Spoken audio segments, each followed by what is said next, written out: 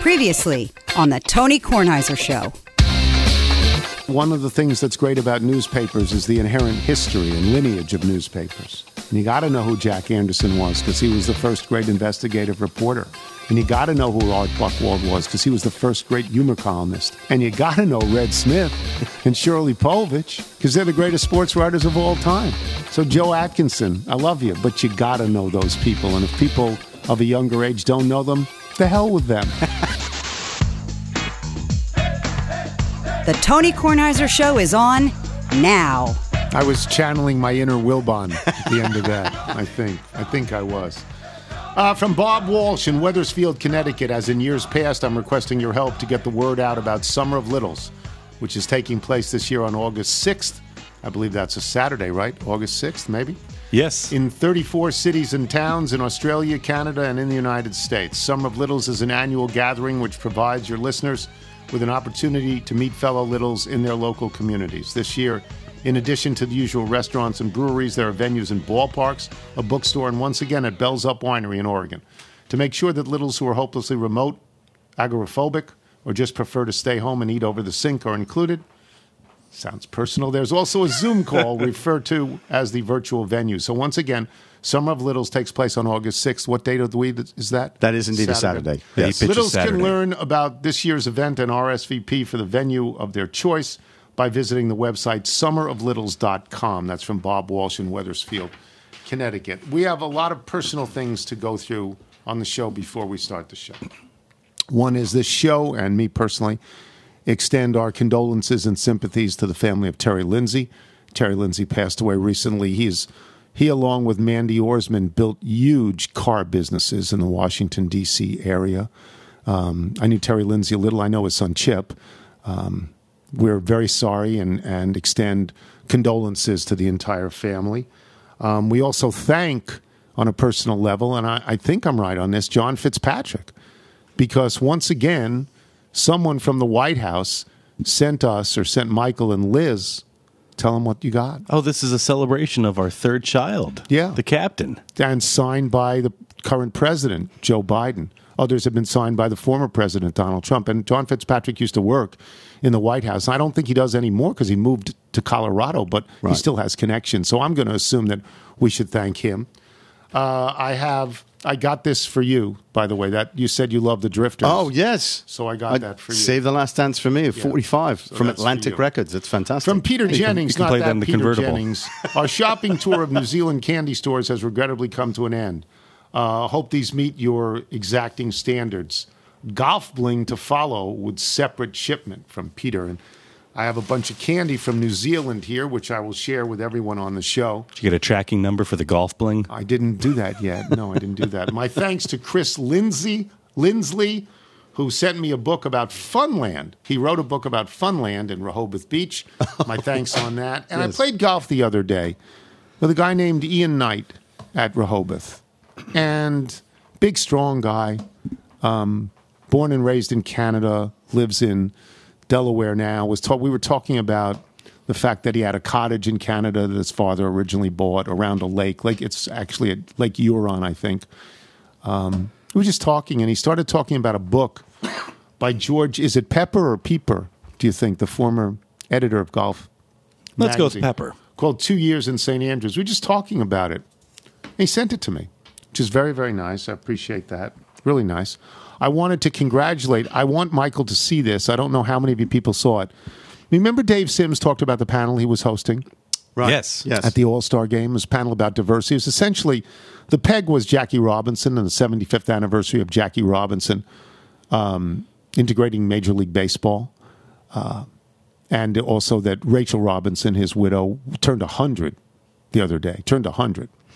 Anyway, on this particular panel, he had Andre Dawson, and he had Edwin Jackson, and he had Jimmy Rollins, and he had Tim Raines, and he had, and I'm blanking on the gentleman's name, but he is the curator, in effect, of the Negro Leagues Museum.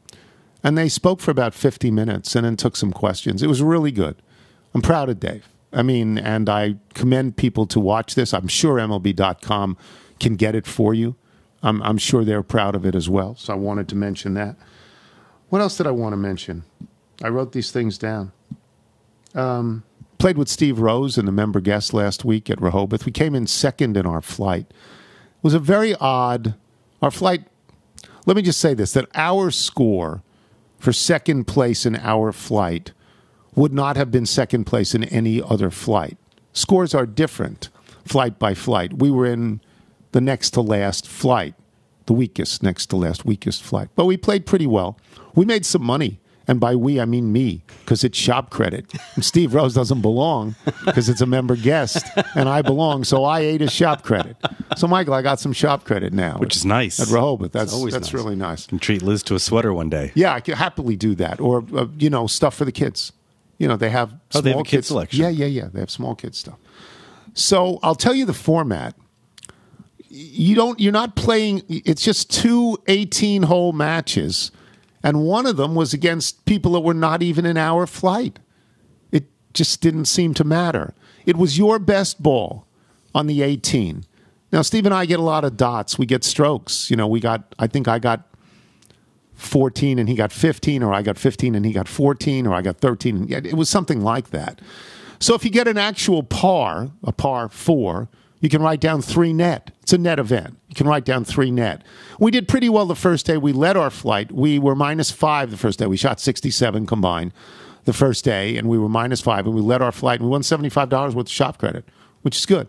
It's nice. So the next day, if you have a natural par that becomes birdie on the score, you don't even care. You're not going to do better. You're not going to get a natural birdie. We aren't any good.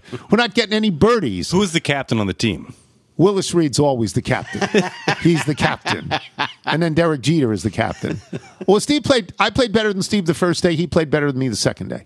Were you guys changing strategy based on what player 1 put into play? Strategy? We're trying to just keep the ball in the short grass once in a while, not go OB. We don't have any strategy. We're not that good. Please return cart to the path. Yeah. So, and Steve played well the second day. I played well the first day. But if you're in a situation where you know you're not going to get better, it doesn't matter. You're concentrating only on those holes where you think you can improve. Because, for example, you have to pick up +2. Let me explain this. Let's say there's a par 5, and you're each getting a stroke. So if you each get 7, which is a double bogey, which is not very good, if you get 7, you write down 6 because it's 7-6. So you stop at 8. Because at 8, you're 7, and you're 2 over. And this is a pace of play killer. Yeah. So, but they design it so it helps the pace of play. Sure. On paper, it looks like it'll speed it up, and now you have people who are lining up putts for a 7-6 trying to save that bogey. Yeah. So we had a few holes like that. We had some 5-4s on a par 3. We had situations where we could improve. And in 4 cases the next day, we improved. We shot 68 the next day, net. It's not even really net. It's just we improved on 4 holes. We could have improved on 7 holes. Both of us missed situations where we should have improved. I was on in 2 on 1, and I 3-putted. And I got 5-4. And then, I should have gotten 4-3. Steve had the same situation a couple of times. Anyway, we got caught and passed from behind by a group we never knew. We don't know who they are, and so we didn't win. But we came in second in the flight, so we got an extra, like $25.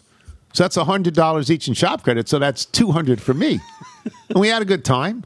We had a lovely time playing, so it was nice. The weather was good. Does that shop credit, extend to any outlet stores or anything like that? No. You take Tanger that outlets? to Calvin Klein? No, can't do it. No, but I can, it's I can buy a nice pair of shoes. Sure. Drive by the old Bass outlet longingly. Yeah, but I can't. Oh, the Bass outlet's gone. Isn't it? Yeah. Yeah, it it doesn't is. even. It's not even there anymore. No, and I used to. That was my first choice outlet store. Thankfully, you're stocked up. Yeah, I was going to say, how many pairs do you I have? still Down have to a couple 4. of pairs, 2 or 3. And I'm not going to live long enough to use them. Don't worry about it.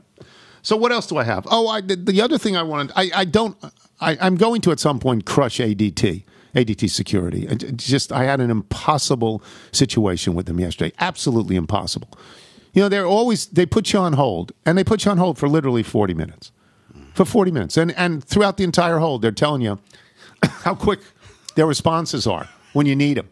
Well, I'm sitting here saying I need you, and there's no response. And I'm on hold for 40 minutes. And then I go through 3 different people to get something done. I'm done with them. Done with them.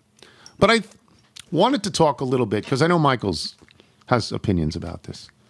The Charles Barkley thing with the Saudi tour. A couple of stories in the New York Post in recent days. One was that Henrik Stenson was going to give up his captaincy for the European squad in the Ryder Cup in order to join the Saudi tour and take their cash money. Michael, your thoughts on that? Look, this was on the table with Stenson. They basically said to him, you have to make a choice. And you have to remember that at the time, the DP World Tour had a pipeline of future captains that was very long. And Stenson knew to pick his moment. He decided to side with that to get the captaincy. Which is an honor. Yes, this is an honor. This is back in the late winter when it looked like the Saudi-backed tour might never get off the floor. This is right after Phil's comments. It looks like it's beginning to grow a little bit.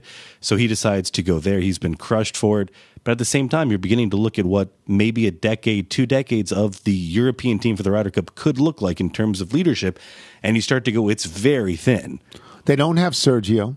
They don't have Westwood. They don't have Poulter. And those guys have been great Ryder Cup players. They're going to be banned from the Ryder Cup if this stands up. Anybody else they don't have? It's beginning to look again. Everyone always said it's more than an exhibition. And you start to say, no, it is an exhibition that is put on by 2 governing bodies. Yeah, for making fun to watch. Very fun to watch. And it took on, frankly, it probably took a turn for the worse after the 91 War at the Shore. It never got more eyeballs because of that. But then you looked at how, on paper, the Americans should have been stacked for 2 decades, and they ended up losing. And you look at the actual careers of lose on the road often. You looked at the careers of people like Ian Poulter, and part of that is the way that the European fans were able to rally together. And now that has been put down a little bit. If you listen to some of those live players, the treatment at St. Andrews was not necessarily what the media was making it out to be. So, side note, for the record, the live story, I'm not tossing this to you. I'm getting very tired of all this stuff, but let's go back to Charles. Yeah. Who'd sell his relatives out for $200 million. Would kill them. Direct quote. No, said for $100 million, I'd kill one of my relatives, even one that I liked. Charles Barkley is the voice and face of American sports on television now. He's it. I know Charles a little bit, like Charles very much. Charles has said he's thinking about getting involved with the Saudi tour. He's apparently pals with Greg Norman. They played around together the other day. Greg Norman is very smart, very conniving, and I say that with respect. He's very conniving. He's very smart. He has made some mistakes along the way in terms of public relations. But boy, he's gotten good players to go over there with the money that he's dangling. And he's spaced it out pretty well so that there's a new story every week. So they're pals, Norman and Barkley. And apparently Barkley has been offered. David Feherty took this. We talked about this last week. David Feherty took their money, and Charles Barkley has been offered, or is about to become offered, their money. Charles Barkley, according to what you read in the paper, and don't believe it necessarily in terms of money, because my salaries are always wildly inflated, so you don't know, but it is said that he makes about $10 million from Turner. He makes a lot more from the countless, we've got to countless now commercials that he does. He does more than Shaq. He does the most commercials of anybody in the world. And they're always nice. They're always fun. Yes. They're always fun. So I would say that Charles probably, if the $10 million is true, and it should be because he's the spine of that show, really. He's the person you go to see. Turner's not a major network. Turner's not ABC or NBC or CBS. Turner's like ESPN, and not, they're one rung below network television, which is why, and don't get mad at me, ESPN, but when ESPN has a big event, it puts it on ABC as well, because it's going to get more eyeballs. The over-the-air networks get more eyeballs. That's how I found the ESPYs. Yeah, it was on ESPN. No, it was on ABC. ABC. Yeah. That's what they do. That's what they do with the NBA Finals. Of course they do that. So if this is what Charles makes, $10, $15 million a year, maybe $20 million a year for everything that he does, and they want to give him $100 million, who am I to scoff at $100 million? But I do think I'm one of those people who believes that there is a sort of a moral component here, and you need to think about it. Charles, in a story in the New York Post, said that he had talked to people who had mentored him in the past, and he mentioned Greg Gumbel and Bryant Gumbel and Michael Wilbon. And he said they all said take the money. Well, if they all said take the money, I like all three of them. I really do. If they all said take the money, maybe I should back down a little bit. But my position would be, and it's complicated for me because the United States does business with Saudi Arabia. The president of the United States just was in Saudi Arabia and was famously photographed fist bumping with a guy who everyone thinks gave the order to kill Khashoggi. Everybody thinks that, including Phil, who went for the money early on. So there's a moral conflict here. You can, I believe, take the position that if your government is working with Russia, if your government is working with China, if your government is working with Saudi Arabia, why can't you? Why can't you take their money and work with them? I respect that position. Would I do it? You never know until it's offered. It's not going to be offered to me, so I'm not going to have this moral conflict. So I'd like to think I wouldn't take it. But I don't know. I will love Charles just as much if he takes it. I don't know if that will hurt him in the United States of America with what he does. Are you familiar with Space Jams? I know what it is. Okay, do you remember the scene when he goes to play pickup basketball and he walks shoulders slumping and be gone. You're just a wannabe. And you see the sad Charles. I mean, that's what you'd worry about. That you start to lose those endorsements. You lose, the March Madness and then just sort of the general goodwill of every sports fan. Yeah, and I would worry about that if I was Charles. So I'd make my decision informed by what the worst case scenario would be. The best case scenario is you get a lot of money and everybody thinks it's okay, and within the next year or two, there's a merger of these tours, and everything's good. So this is where the timing comes into play. You talk about how smart Greg Norman is, whether it's been by his own decision-making or by the pressures outside of it, particularly, again, late winter by Phil. They have respected the timeline of a lot of players who are making these as they call it, business decisions as they're jumping over the Live Tour. And you look at this and you say it's only going to become bigger as the PGA Tour, again, goes to a sort of a summer to, a early winter to late summer FedEx Cup timeline. And there's people who are trying to cash all of that FedEx Cup money, and then they're going to say, thank you, goodbye. I think that they could do that after the FedEx Cup. I think that, I think Cam Smith is a guy that goes. I always think the international players go. Matsuyama is said to be thinking about going, and right? I think Matsuyama, based on the golf crazy population that he represents, would be the biggest piece, and probably put some sort of compromise in play. But yeah, so that's what I think. Ultimately, what I think is that there will be an accommodation made, and the two people who have been sitting at the head of the families, Jay Monahan and Greg Norman, will be gone. That's what I think will happen. I think there'll be other people taking their places and shaking hands and hugging and saying, as Marlon Brando said, and this is the way we make the peace. Right? That's what I think. So I think it's going to. You gave me that look. No, I'm giving you the look because you can probably hear it in my voice. I love golf more than anything. And this is, again, coming back to movies from a certain time. This is like Regina George for me. I don't want to talk about it, but I can't help talking about it. And it just makes me sad across all fronts. Yeah. So, all right, we'll take a break. Can I say a quick thank you?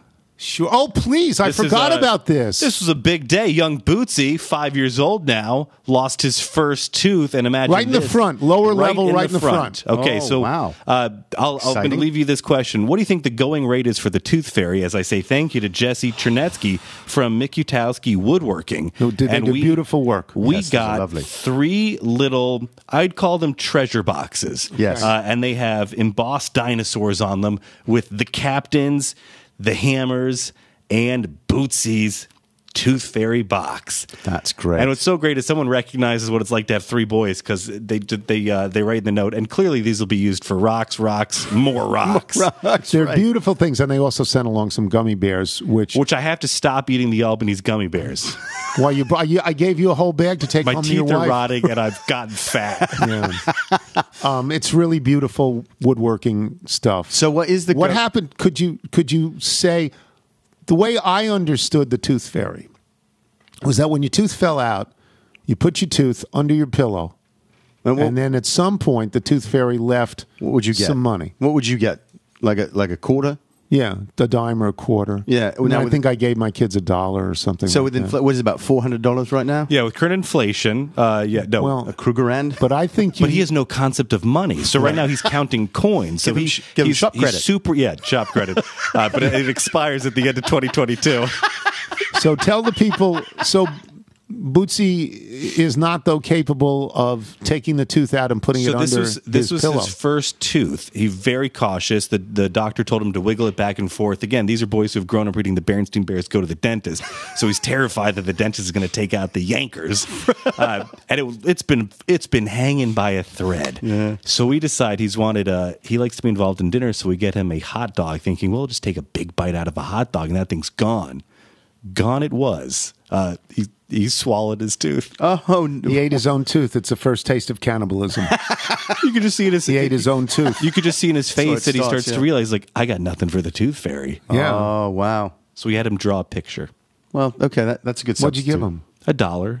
Oh, like a Like coin dollar? One single dollar bill. Well, he's not going to know what that is. He has no clue, but it's not like I'm going to Venmo him $100. We'll take a break. Richard Justice when we return. I'm Tony Kornheiser.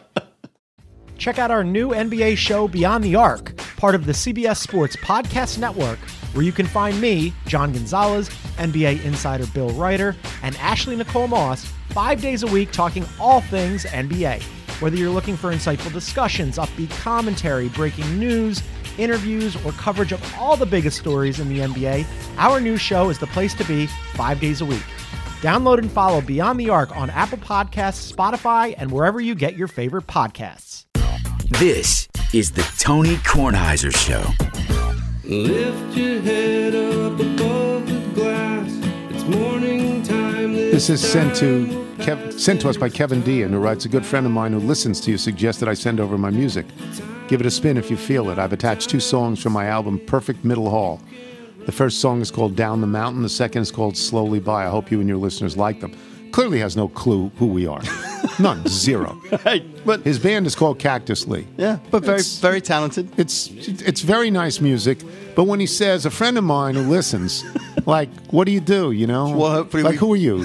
Should I send, who is this guy I'm sending music to? How is he going to help me at all? Who is this guy? No, so, Well, yeah. hopefully we bring him in as a listener now. New music. Thanks. Yeah. Richard Justice joins us now. I had prepared a list of questions. I always prepare a list of questions. And at the end of my list of questions, because I did not assume that what happened last night would happen, at the end of my list of questions was, Astros playing Yankees and what do we make of this? Well, the Astros beat them twice yesterday. And Aaron Boone, afterwards, I saw this clip, and I really liked what Aaron Boone said. He said, don't get carried away with this. We think we're a good team. We know they're a good team. If we end up playing here in the playoffs, we're going to show up. We beat them last year, okay? And I thought Aaron Boone was 100% correct in saying that. But, Richie, this was in Houston, 2 games, big doubleheader. What do the people in Houston think of this, and what do you think of what Aaron Boone said? I think he was exactly right, that the narrative's not going to change until we beat them in October. They beat the Yankees. The Astros had a week-long stretch against the Yankees, and Mets went 7-2. Against the Yankees this year, they won 4 out of 6, I think it is. But 2 out of 2. Yeah, 4 out of 6, and never trailed in the series. The only 2 games they lost were ninth-inning meltdowns, and almost had another one yesterday. But it doesn't matter. These 2 teams have such big leads. They're going to the playoffs. They played before in October. The Astros have gotten the best of them. It's going to be who wins in October, and that's what makes the trade deadline so interesting. Like, you have teams that are like Seattle. We want to get to the playoffs, but when you're Houston, when you're the Yankees, when you're really the Mets to a lesser extent, even though they haven't been to the playoffs, we got to fine-tune our roster for October. We want to win in October, and it's especially true in Houston. They 6 straight years in the playoffs, World Series 3 out of 5 times, but they've only won 1, and so they're in almost a panic mode to deepen their lineup a little bit. I mean, their pitching staff has been phenomenal. They lead the American League in team ERA, starter ERA, bullpen ERA, all that stuff. But they need another bat. Yordan Alvarez came back in his first at bat yesterday in Game 2, hit a home run, but they don't know when Michael Brantley's going to play again. They've done a phenomenal job. They have young pitchers that they've meshed into the rotation in this stretch. They have 2 young 25-year-old players, Kyle Tucker and Yordan Alvarez, both made the All-Star team. Done a great job, but you got to, ultimately you're judged by how you do in October. There's one guy out there, and I didn't expect this, Richard, at the beginning of the year. I mean, I honestly never expected Juan Soto's name to be out there at the trade deadline. And I have my thoughts about that, what it means to the city where I live and what it means for fans of the Washington Nationals, who are now officially the worst team in baseball. But let's drop that for a second. Soto's name is out there. I would assume there will be a large net cast by a lot of teams to try to get him, right? Yeah, the Mariners, the Padres, the Tampa Bay Rays, those are the 3 teams to keep an eye on. They have such deep farm systems that they can do that deal if they choose to do it. Seattle is especially a team to keep an eye on. They haven't been to the playoffs, as you know, since 2001, longest stretch going, and they really want to get there. And they've done a great job. They go into the second half having won 14 in a row, playing the Astros a weekend series. They now play 7 games against. They play the Yankees and the Astros, so they get a little barometer on where they're at as a team. But they can make that deal. The Astros are pretty interesting in that I think. They don't have a great farm system, but they have players you could use to make that deal. But it goes against everything they believe in that they want to be sustainable. 7 playoff appearances in 8 years, 6 in a row, all that stuff, and they want to keep going. And you can't do that. As I said, they meshed those young guys in. If you keep trading those young guys away, and to get Verlander, to get Garrett Cole, they have traded a bunch of guys. I don't see them doing it. I don't see them being in the market. I actually don't see the Yankees being in the market. It's going to take a ton of talent to do that. But when you look at what's available on the market, Josh Bell, is available. He's a good player and has been on a good roll, but he's not a franchise-changing player like Juan Soto is. There's 2 guys out there that fit that description. Luis Castillo, the pitcher for the Reds, and Juan Soto, changes the whole look of your team. Another thing, Tony, to keep an eye on is, I mentioned this with the Yankees and Astros. When you acquire a big star at the trade deadline, it energizes your clubhouse. And the Astros have played; they've won 25 out of 34. They're almost 30 games over 500. But they're a tired team, and all those teams are starting to drag in July and in August. And you bring a guy like that walks into your room. It changes the complexion of your room. So that's why, the Dodgers, the Astros, the Giants, they have to weigh all of that. Is the energy. I saw it here in Houston in 2017 when Justin Verlander walked into the room. Changed the whole clubhouse. Front office believes in us. They're willing to pay a big price to do that. Let's go get them now. So that's a factor, too. And Juan Soto does that more than any other player, probably 5 times more than any other player that's available. I don't want to keep dwelling on this, and I know I do, that Scott Boras could be the devil. I mean, Scott Boras is doing the job that players hire him to do. Right. Max me out. Get me the best deal in the world. It just sort of seems like Scott Boras has more power than he should have. I can't rail against it because he has accumulated this, and it has worked for him and his clients. I say it because I look at what happened with the Washington Nationals, and he kept Strasburg here, which is useless at the moment, and took a whole lot of players away. Is there, philosophically, I guess I have to concede that he's doing his job better than anyone does it. Well, Strasburg's a good example because what happened there? The player took control of the negotiations. The player took control. Scott, push it as far as you can, get as much money as you can, as many years as you can. Ultimately, though, me and my family, we're staying in Washington, D.C. The player has to take control at times. If you allow Scott, I know one player told him, I want to play in South Florida, and he ended up playing for the Detroit Tigers. But that's the control he influences. This is why you should do this, that, and the other. But he also believes, above everything else, that the market, the free agent market, should determine a player's value. So that's why if the Nationals offer him $440 million, he's going to think, well, on the market, I can get $550. But if you've mentioned this on the show that puts Juan Soto in a position of risk. I think. Yeah, it's absolutely. How much money do you need? I've told you the story before when the Rays signed Evan Longoria long term. They told him, we think this is a great deal for us. And if you're the player we think you are, it maybe is not the best deal for you. But what they did was they took care of him when it found out that the contract was undervalued. So he's going to the market, and if you're the Nationals, you have to trade him right now, because a team that gets him, whether they sign him or not, is getting him for 3 pennant races, and that is a big deal. And if you let him go, this thing go into the off season, now it's 2 pennant races, and that's not the same value, because you have to expect you're not going to re-sign him, because Scott's going to take it to the market and play the hell out of the market, and nobody plays it better.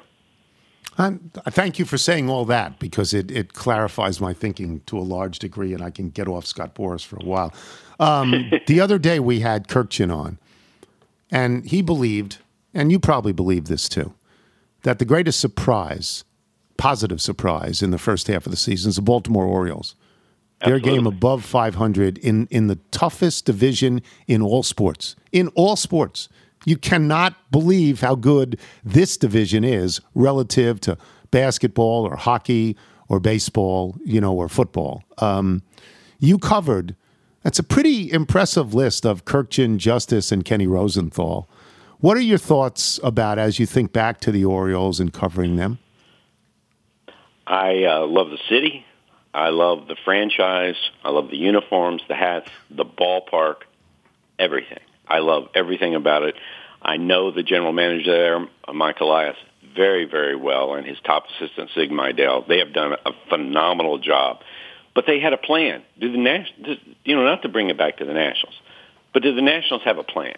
No. The plan in Baltimore selling. was, we're going to trade every piece we have, every piece of silverware in the drawer, and we're going to accumulate draft picks. We're going to have an open. Our roster is going to be an open door, a revolving door, and they've done it. Look, Jordan Lyles, their pitching has been really good the last month.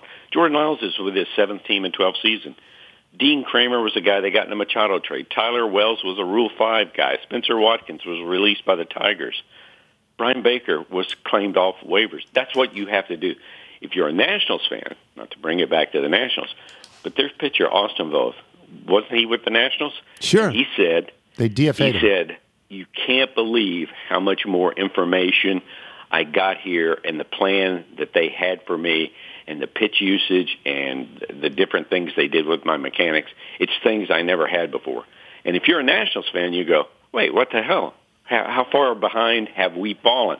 When the Astros get a new pitcher, like Ryan Presley, their closer, who's retired 27 in a row, they take him into a room and set him down and put all the data up on a board and say, now, these are your best pitches.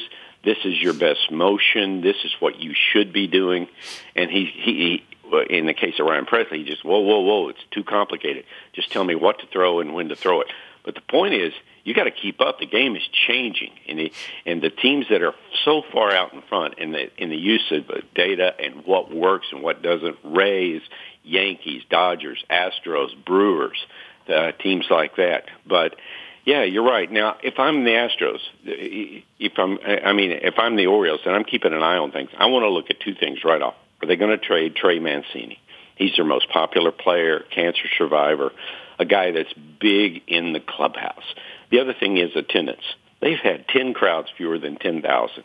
And this is the one thing about a total rebuild is that, we found this in Houston, found this in Baltimore, when fans go away, sometimes they don't come back, and they find they can live without it. The Astros, since their complete teardown, have never been back to 3 million again. Now they were 2.8, 2.9, and all that. Crowds did come back under Buck Showalter and Adam Jones and those guys, but not like it was before. It never was like it was in the early days of Camden Yards. So now The Orioles opened the second half with 7 games against the Yankees and Rays. They're 24th out of 30 teams in 16,000 a game, but 10 crowds fewer than 10,000. You got to see if the fans are excited. This weekend against the Yankees will be a big litmus test for that, but they are a fun team to watch. This kid, Adley Rutschman, they're 30-22 since calling him up. He was the number 1 pick in the draft 3 years ago. Their starting pitchers have been good. It would be a cool thing if they could stay in the hunt down the stretch. I know that Wilbon always talks disparagingly about analytics and only likes managers who manage by the seat of their pants. Managers who manage by the seat of their pants are sitting on a bus somewhere while everybody else is going on a private jet. If you don't avail yourself of analytics, that's not to say you have to be slavishly devoted to analytics, but you've got to know it. If that's true, if the Austin Voth story is true, and I'm sure it is true, it speaks very poorly about the Nats, doesn't it? It does. It does. And the thing is, you say, well, we invested in payroll. But that's not enough anymore. You have to invest. You have to take Mike Elias didn't make a lot of friends in Baltimore when he got there because he laid off a lot of people. But what he did was he invested in infrastructure, in hiring data analysts, people to give us the best advantage we can. That's how the game has changed. But don't call it analytics. Call it information. And you're saying, I don't want analytics. Are you saying you don't want information that you don't know? You don't want to know what pitch Mike will get Mike Trout out on? You don't want to know what's the best pitch you could throw in this situation. That's really all it is, where this guy's going to hit the ball and all that. There is a certain seat of the pants issue. There's a famous story about Tony Gwynn, like a suspended game, a runner on second base, and he tells the third base coach, hey, be ready tomorrow. He's going to throw me a first pitch slider, and I'm going to slap it in the alley, and the game's going to be over. And he did just that. But but the point was, now they have cards that will tell you what that is going to do. You if you don't do it, you have to acknowledge that your team is behind. The Yankees have the largest, and the Yankees have some money to spend, as you know. They also have the largest analytics department in Major League Baseball. And I asked a guy, I said, why do you say that? How do you know that? Because their teams are very secretive about the size, the size and the sort of things they're working on and all of that. And he goes, well, I went through LinkedIn, and if a guy has a math degree from MIT, I don't figure he's a pitching coach at AA. That's the world we live in. Has it made the game better? Like, I don't judge it like that critically. I just go, the game's evolving. Let's see where it keeps evolving to. Yeah, you can't just have one guy, Jonah Hill, sitting in the back room. Can't do that anymore. Thanks, Richie. Thank you, Tony. Richard Justice, boys and girls. We'll take a break. We're going to come back with Noah Petro. He is a NASA scientist. This is a Nigel special. We're going to ask about the Webb telescope and what it is showing us. And I'm going to sound like a buffoon with some of my questions. I'm Tony Kornheiser. This is the Tony Kornheiser Show. Once again, this is sent by Kevin Dean. The name of his group is Cactus Lee. He has no regard for us, has never heard of us. Big fan of the show. Just sending his music out to whatever dope might play it. We're playing it because it's good. This is called Slowly By. Michael, if people like Kevin Dean want to send us their original music and see if we'll play it, how do they do so? Send us your music by emailing it to jingles@TonyKornheiserShow.com. It's lovely music. It plays in Noah Petro, who is a friend of Nigel's, who works for NASA and is an actual scientist. I'm not a science major. I flunked every science course I ever took, every math course I ever took. I'm a talking major.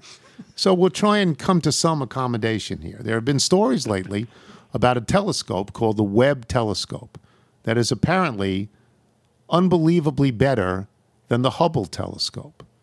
The Hubble telescope is something that I was told is the greatest telescope in the history of mankind.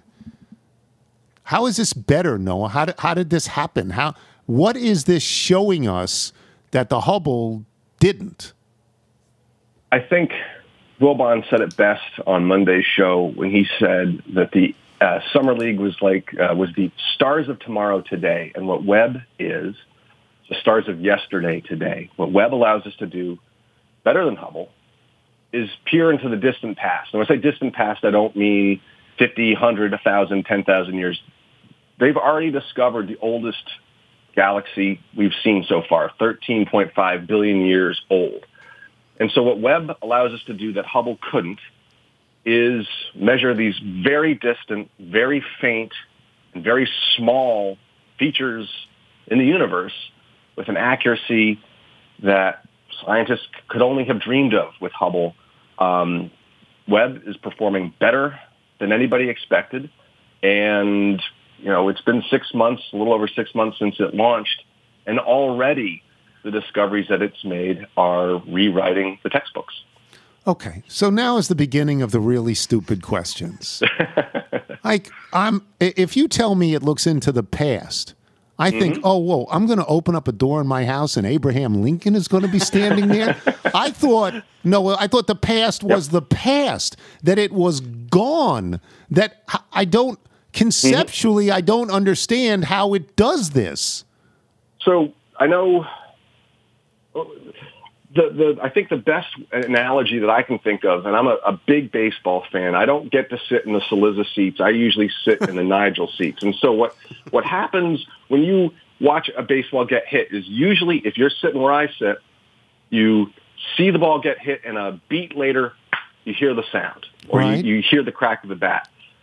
Light travels faster than sound. Light travels at a speed 186,000 miles per hour, what we like to call in the business Jason Worth speeds. And so what happens is the further away you are from the Earth, light takes time to get to you. So from the Earth to the moon, 1.5 seconds. When Neil Armstrong said one small step for man, 1.5 seconds after he said it, it gets to Earth. Light cannot travel any faster than it does. That's just the way it works. So events that happened at the formation of the universe about 14 billion years ago, we think, light from that event travels. And if it happened very, very far from where we are on Earth, it's going to take time to get to us. And so when we look at a picture from Webb of a distant galaxy, the light from that took time to get to us. It took 13.4 billion years to get from when it happened to us. The same way if you're doing, a remote interview with Bob Ryan or someone on the other side of the Earth, there's always a baked-in little bit of a delay. Well, that delay builds up the further from Earth you get, and these happen to be the most distant objects we've ever seen, it just takes that long to get here. Are we seeing them, or are we imagining what they were because of the calculations from the speed of light? Are we actually seeing it? Yes, we're actually seeing it as it happened that far in the past. So far in the past, the Nationals were actually good. So what you have to do is it's hard. This is not, you're a doctor, but this is hard for even us to understand that light. But the benefit of being able to look this back in the past is that we see galaxies form. We see solar systems form. So we get this view of the whole life cycle of solar systems, of universes, and we get to use this tool, the Webb telescope, to kind of survey the sky and kind of see what's going on. Where are we now with the universe today? But we can recreate, this thing was happening 13.5 billion years ago, and this thing happened a billion years ago. And we can look at planets in our own solar system and what's happening at those planets today and use that to paint a broad picture of the whole evolution of the universe. It's very simple stuff, the whole evolution of the universe. And I kid because it's mind-blowing. Do we think, as we watch these things and we get more and more knowledge than we ever dreamed of, does that lead us to the closer conclusion that there is intelligent life out there other than us? Or do we think it isn't? What Webb will do is help us understand where life isn't. The Webb telescope is built to do a lot of things, but it will not necessarily directly say, here is life on another planet. Right. But what it can do is help us say, well, there's nothing here there's no signs of water. One of the most important announcements that came out last week was not only the images, but some of the data of water vapor emitting from a planet around another star. And when I saw that, that was, for me, the most exciting thing, because I thought, holy smokes, we now can do that.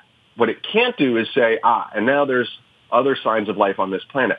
But Webb is not alone. We have Earth-based telescopes. We have other objects, other telescopes in space that can look at these things. So it's part of a whole suite of telescopes on the Earth and in space that can help us address and understand where life is, maybe, or isn't.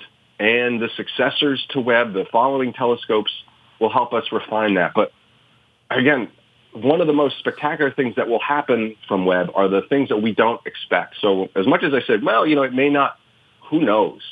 The future, right now we have at least 5 years more of operation time on Webb, and probably 15. And in that time, the pace of discovery is going to accelerate to a point where maybe in a certain amount of time we'll say, hey, here's a planet that looks like it has all of the ingredients for supporting life, and we throw every instrument at it. And, that's where the joy in these discoveries will come. Okay. So if I were doing the movie here, I would have somebody in space, some creature, some thing, and I would have this creature or thing looking at the Webb telescope and pointing his finger at it and saying, get this thing out of here, and just going zap, and it disappears. This thing's flying around somewhere. Nigel told me he got hit by meteors the other day. Yep. What is the danger? I mean, what is the danger that the Webb is just going to be brought down, like a duck at some point? Well, certainly that's the danger. The Webb is 1 million miles from Earth. It's in a part of space that is just like everywhere else in space. There are things flying through space. So yeah, they got zapped by a meteorite. Now, they expected that to happen. Now, they might not have expected to happen in the first 6 months, but it was within what hey, we know this is going to happen. It will degrade over time. So that was sort of part of the plan, that this is just going to naturally degrade. But again, it started operating so much better than we expected. So even in its degraded mode, and I'm not saying that what they're doing now is any worse than what they expected, but this is going to happen. So space is a risky place. There is always the risk that something would happen to it that we couldn't predict, can't prevent. Right. Now, again, remember, if there's some creature a million light years from us right now, when it points its finger and says, stop looking at me, it's still going to take a million years for it. So it will take far too long for it to actually do anything negative to Webb. These pictures it sends back are clear pictures. I don't have clear pictures on my television. So these are clear pictures from deep space from a billion miles away? Really? Oh, yeah. And the reason it can be so clear... Like, you believe this? Oh, yeah. Well, it's science. Did you see Capricorn 1? Did you ever see Capricorn 1? Just so you know. I talked about Capricorn 1 yesterday, and I think people should always understand the process it takes from data coming down from 1 million miles away, processing. So when we see these images, scientists take the data and say, well, we calibrate it, we know how the instrument works to make it as clear as possible. And that's not what I'm not saying is it's not inventing or adding anything. That is the data, and it is again sharper than your television, than my television, because that's the way it was designed. It was designed to be able to do this, to operate at incredibly cold temperatures and return this incredible treasure trove of data. So, I mean, honestly, when I think about these things, I am amazed that whoever had the original vision to do this, that other people got on board. This must cost millions and millions of dollars. I mean, even the build on it. Who do you call up and say, build us? You know what I'm saying? It just it seems so fantastic to me. It's not like making a bat out of a dead piece of wood. It's not. No. Well, the designs for this telescope started in the mid-'90s. there was a recognition, okay, we're doing Hubble, what's next? We always are asking, what's next, what's next, what's next? And so with this, again, it looks very different than any other telescope. It doesn't have the long, shaft of a telescope. It's, again, in deep space. It was built at Goddard in Greenbelt, Maryland. Parts of it were built all around the world. This is NASA, this is the European Space Agency, the Canadian Space Agency coming together, and let's do this. So yeah, the price tag is, pardon the pun, astronomical. Yeah. But again, this is it. This is something that we've been paying for decades, and now the return comes to us. This is multiple Juan Sotos invested in deep space, and the science return, again, the textbooks that my kids will read, that your grandchildren will read, will be informed by the discoveries of this, and then the successor to Webb will only build on it. Thanks so much for being on the show. I don't know how much I understood, and I don't know how much anybody understands, but it's cool. It's a cool thing. Thank you, Noah. Oh, thank you. Anytime. Noah Petro, boys and girls. We'll take a break. We will come back with Email and Jingle. I'm Tony Kornheiser. You're listening to The Tony Kornheiser Show.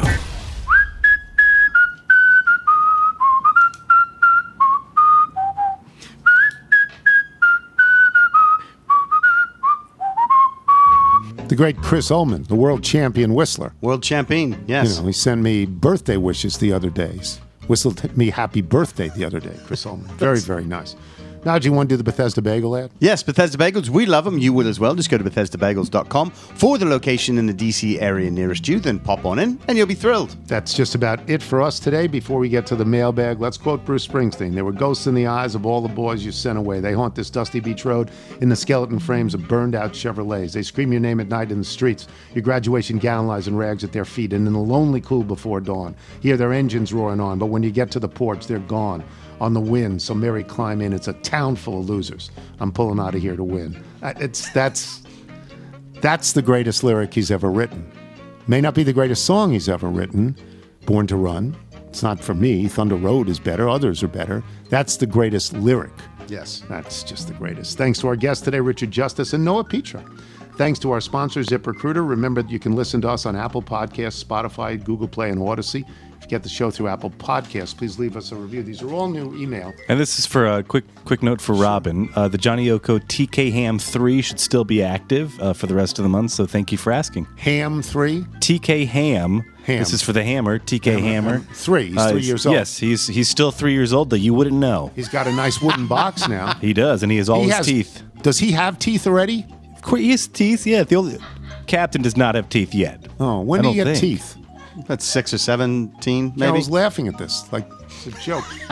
From Jeff McAleer in Springfield, Virginia, with news that Strasburg won't pitch again this year. I did not know this. This just won't pitch again this year. I felt compelled to do some math. Since the World Series, Strasburg has thrown 528 pitches for the Washington Nationals.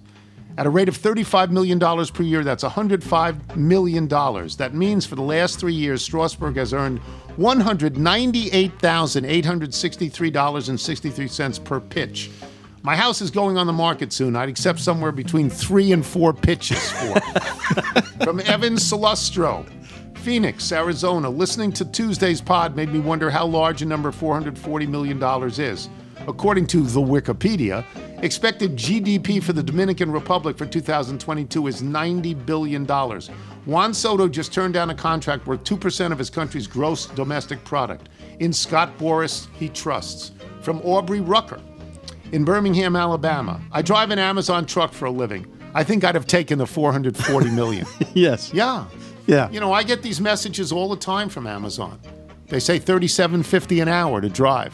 $440 million sounds better. A little better. Chris Bansells in Forest Hill, Maryland. I graduated from Fallston High School in 1998. Our mascot was the cougar, and our yearbook was called the Catamount, which, of course, is just another name for a cougar.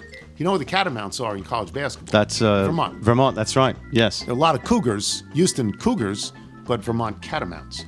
Drew in Tuscaloosa, Alabama. I went to Richmond Hill High School. Our mascot was the Wildcat. Our yearbook was also called the Wildcat. We did not have a creative writing program. That's funny. That's funny. From Drew, from Brandon, Manitoba in Canada. Is this the new game, European showers? If so, here is my submission. During my junior year of high school, my school offered the opportunity for the members of the French program to go on a trip to France, seeing the city of Paris, the region of Provence, and the city of Nice in that order. At the hotel in the Provence region, a no-bathroom situation, the shower had 3 full-size tiled walls and 1 half wall. When I say it was a half wall, I'm not talking about a wall that raised up half the way. It traveled halfway horizontally. There was a doorway, if you could call it that stretched from the floor to the ceiling. The person I was rooming with and I tried to stop the flow of water with the towels in the room, yet it still flowed through the towels and threatened to reach the carpet in the main area of the hotel room. If that is not nerve-wracking, I do not know what is. P.S. Am I the only little who whistles or hums the Dan Burns song whenever they hear you open a yardstick? No, everybody does. We all do. From Ara Colians. Every year, our family of 4 load up the van and head to the beach for summer vacation in anticipation of the 12-plus hour drive. I usually save up several weeks' worth of your show to listen to. As we were driving through the Midwest, just south of Toronto, that's funny, I heard you mention the new Grater's ice cream and how terrible it is compared to the old Grater's ice cream. In that moment, I assumed that my wife, a Cincinnati native, would have information onto what happened. I immediately paused in the episode, turned to my wife, who was fast asleep in the passenger seat. I shouted loudly, "What happened to Grater's ice cream?" She slowly woke up and turned to me with a confused look on her face. "What are you talking about?" she said. I continued, "Mr. Tony said the new Grater's ice cream isn't good. Do you know what happened?" She proceeded to stare at me like I was speaking another language, rolled back over towards the window, and fell back asleep. Alas, I have no answers. P.S. I went to West Lafayette High School in West Lafayette, Indiana. We were the Red Devils, and our yearbook was called the Trident. Thank you, Ara. A couple more. Chris Kavanaugh, Cincinnati, Ohio. Thank you. Yeah, this is our runner. Thank you for reading the email about the Badwater 135-mile ultra marathon on the show. A friend I'd neither seen nor heard from in years texted to let me know he heard it and wished me luck. Connective tissue indeed. A brief update on the race. So he'd ran this race. Yes. I know a person, the wife of someone that works on Around the Horn, I'm not going to mention names, who ran in this race as well. And I was told by Bonnie that she practiced by running on the hottest days of the year, wearing 3 and 4 sweatshirts to get used to this. A brief update on the race from Chris Kavanaugh. I managed not to die. I finished just a hair over 34 hours, a mere 11 hours after the winner, but well ahead of the cutoff of 48 hours. I listened to 6 episodes of the show in the early hours of the race. The show does indeed stink. One episode didn't download properly, and I found myself yelling representative at my phone at 3 a.m. in the middle of Death Valley where there is 0 cell coverage. It was as if Comcast was my carrier out there. The highlight was having my daughter on my support team and running several miles with her through the night under the brilliant full moon. She's a redhead. I think she was concerned about getting a moonburn. Despite my wife's protestations, I'm sure I will find another ridiculous race like this to train for, and I will listen to the orange one as I do. Keep up the great work, and please tell my friend Mike Reichert to eat it. And Sarah, pictures of Team Kavanaugh. Just lovely. Just amazing. Just yes. lovely. Congrats, mate. From Ruck. Mr. Tony, they changed the package. Don't want any confusion on your end. Ruck, from the Soviet Safeway. There's a new Lucerne. It's new. The new Lucerne, it's the same colors. Yes. Is it large curd? Yes. Is it 4%? From Matt Hagen.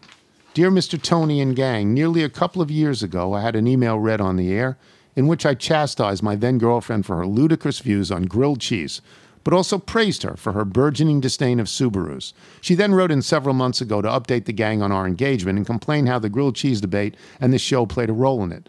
Well, the time has come, and attached you will find an invitation for the whole gang to our upcoming wedding. The date is July 23rd. Well, what good does that do us? Okay, is it not? Is that tomorrow? Yes, that's tomorrow. Oh, if we leave now. The date is July 23rd in St. Paul, Minnesota. One of the appetizers will actually be mini grilled cheeses. No word on whether mayo or butter will be used. I will plan to spend our next few anniversaries at the wedding venue just in case this email gets caught in the podcast delay and you read it a ways down the road and show up late. All the best, and with appreciation for the role you played in our earlier relationship, which still confuses me and probably infuriates her. Matt Hagen and the woman to whom he will soon be related by marriage, Lindsay Ryan of Pelican Rapids, Minnesota. P.S. Could you ask Saliza to bring his solo stove? We're having a s'more station in the back courtyard. We could use an extra fire to go with mine. From Bill Garner in North Potomac, Maryland. The O's drafted a 7-foot pitcher from St. Leo. I haven't heard of them since Big John stopped coaching. Wow. A 7-footer? 7-footer, yeah, tallest player ever, yeah. And one more from Donnie Matthews in Commerce City, Colorado. On Monday's show, you read an email from Brian Kearns from Jefferson, Maryland, about his adventures with UK hotels. I know that guy. We grew up together at Walkersville High School. We played football. He was pretty good. I played basketball. I was decent. He went to Catholic University. I went to Shenandoah. Yeah, that's Shenandoah. I was the tuba/basketball player who played against Matumbo in Georgetown that you love to make fun of. I haven't talked to Brian in forever, but his email, I know, made me and fellow Little and other Walkersville alum, NBC golf producer Joe Martin very happy. Connective tissue, kids. If you're out on your bike tonight, as always, do wear white. You know what ought to happen to them? They ought to be stabbed by cocktail forks. Oh, my. Lift your head up above the glass. It's morning time. This time will pass. This time will pass. Time to run, not time to stay. You can't run your little life away. Your little life away. You're running down that mountain. Maybe you're not where you found them. Try and catch me, I'll start counting. Running tight down that mountain. Run for your life straight for the door. You can't speak a word anymore, not anymore. Figuring out where you should be. Get to work at 2:45, at 2:45. You're running down that mountain. Maybe you're not where you found them. Try and catch me, I'll start counting. Running tight down that mountain.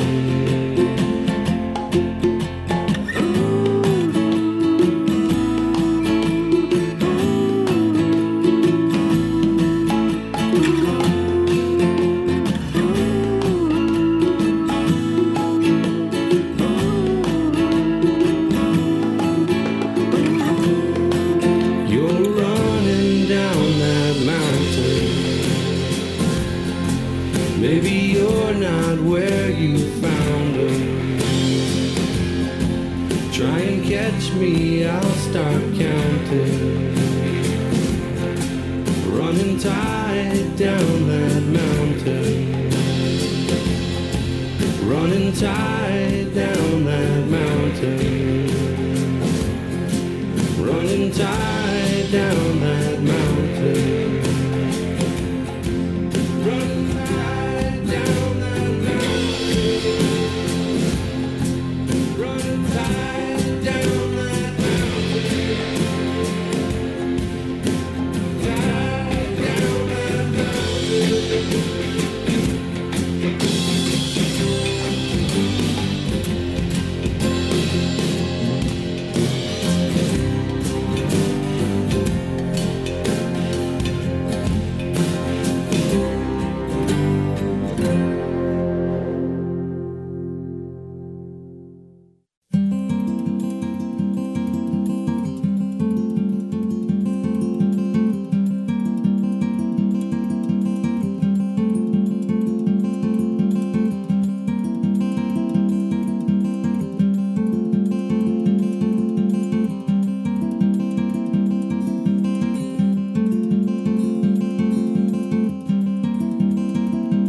chill in the wind, honey set sail.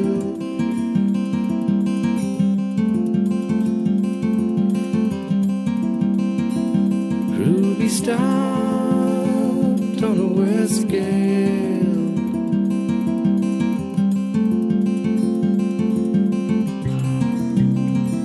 The letters keep coming on strong.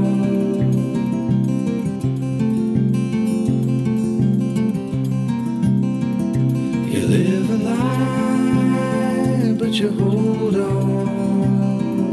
you hold on.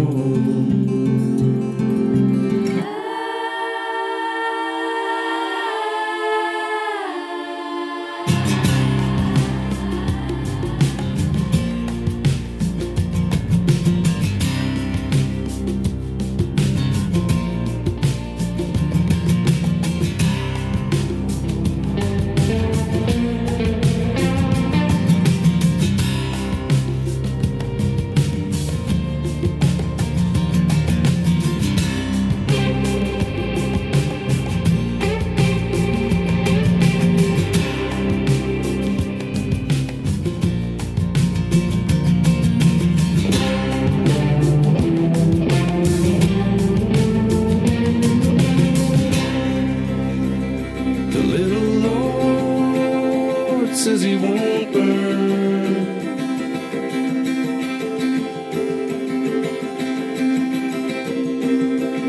A ghost of ash in a stealer.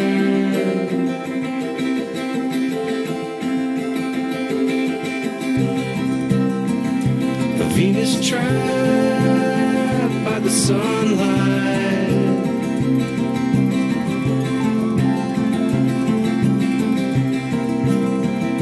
A lovely woman sleeps slow